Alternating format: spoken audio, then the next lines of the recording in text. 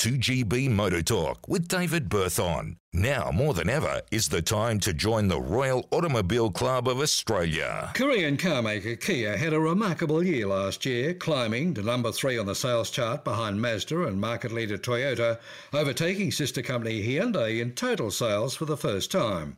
And, of course, successfully sponsoring the Australian Open Tennis, a platform to launch one of its latest models, this year the high-performance electric Kia EV6. I've seen Kia grow over a long time, and for the most part it has an impressive model range. Late last year it introduced a second-generation Niro, a rather funky, roomy, small front-drive SUV which comes as a hybrid or pure electric. The hybrid Niro comes in two variants, the S and the better-equipped GT line, which I drove, teaming a 1.6-litre 77-kilowatt petrol engine with a 32-kilowatt electric motor and 6-speed automatic.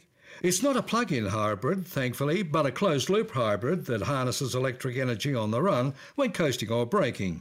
It works a treat, a great drive experience, and I managed just 4.5 litres per 100 with city driving, and it uses cheaper 91 RON petrol.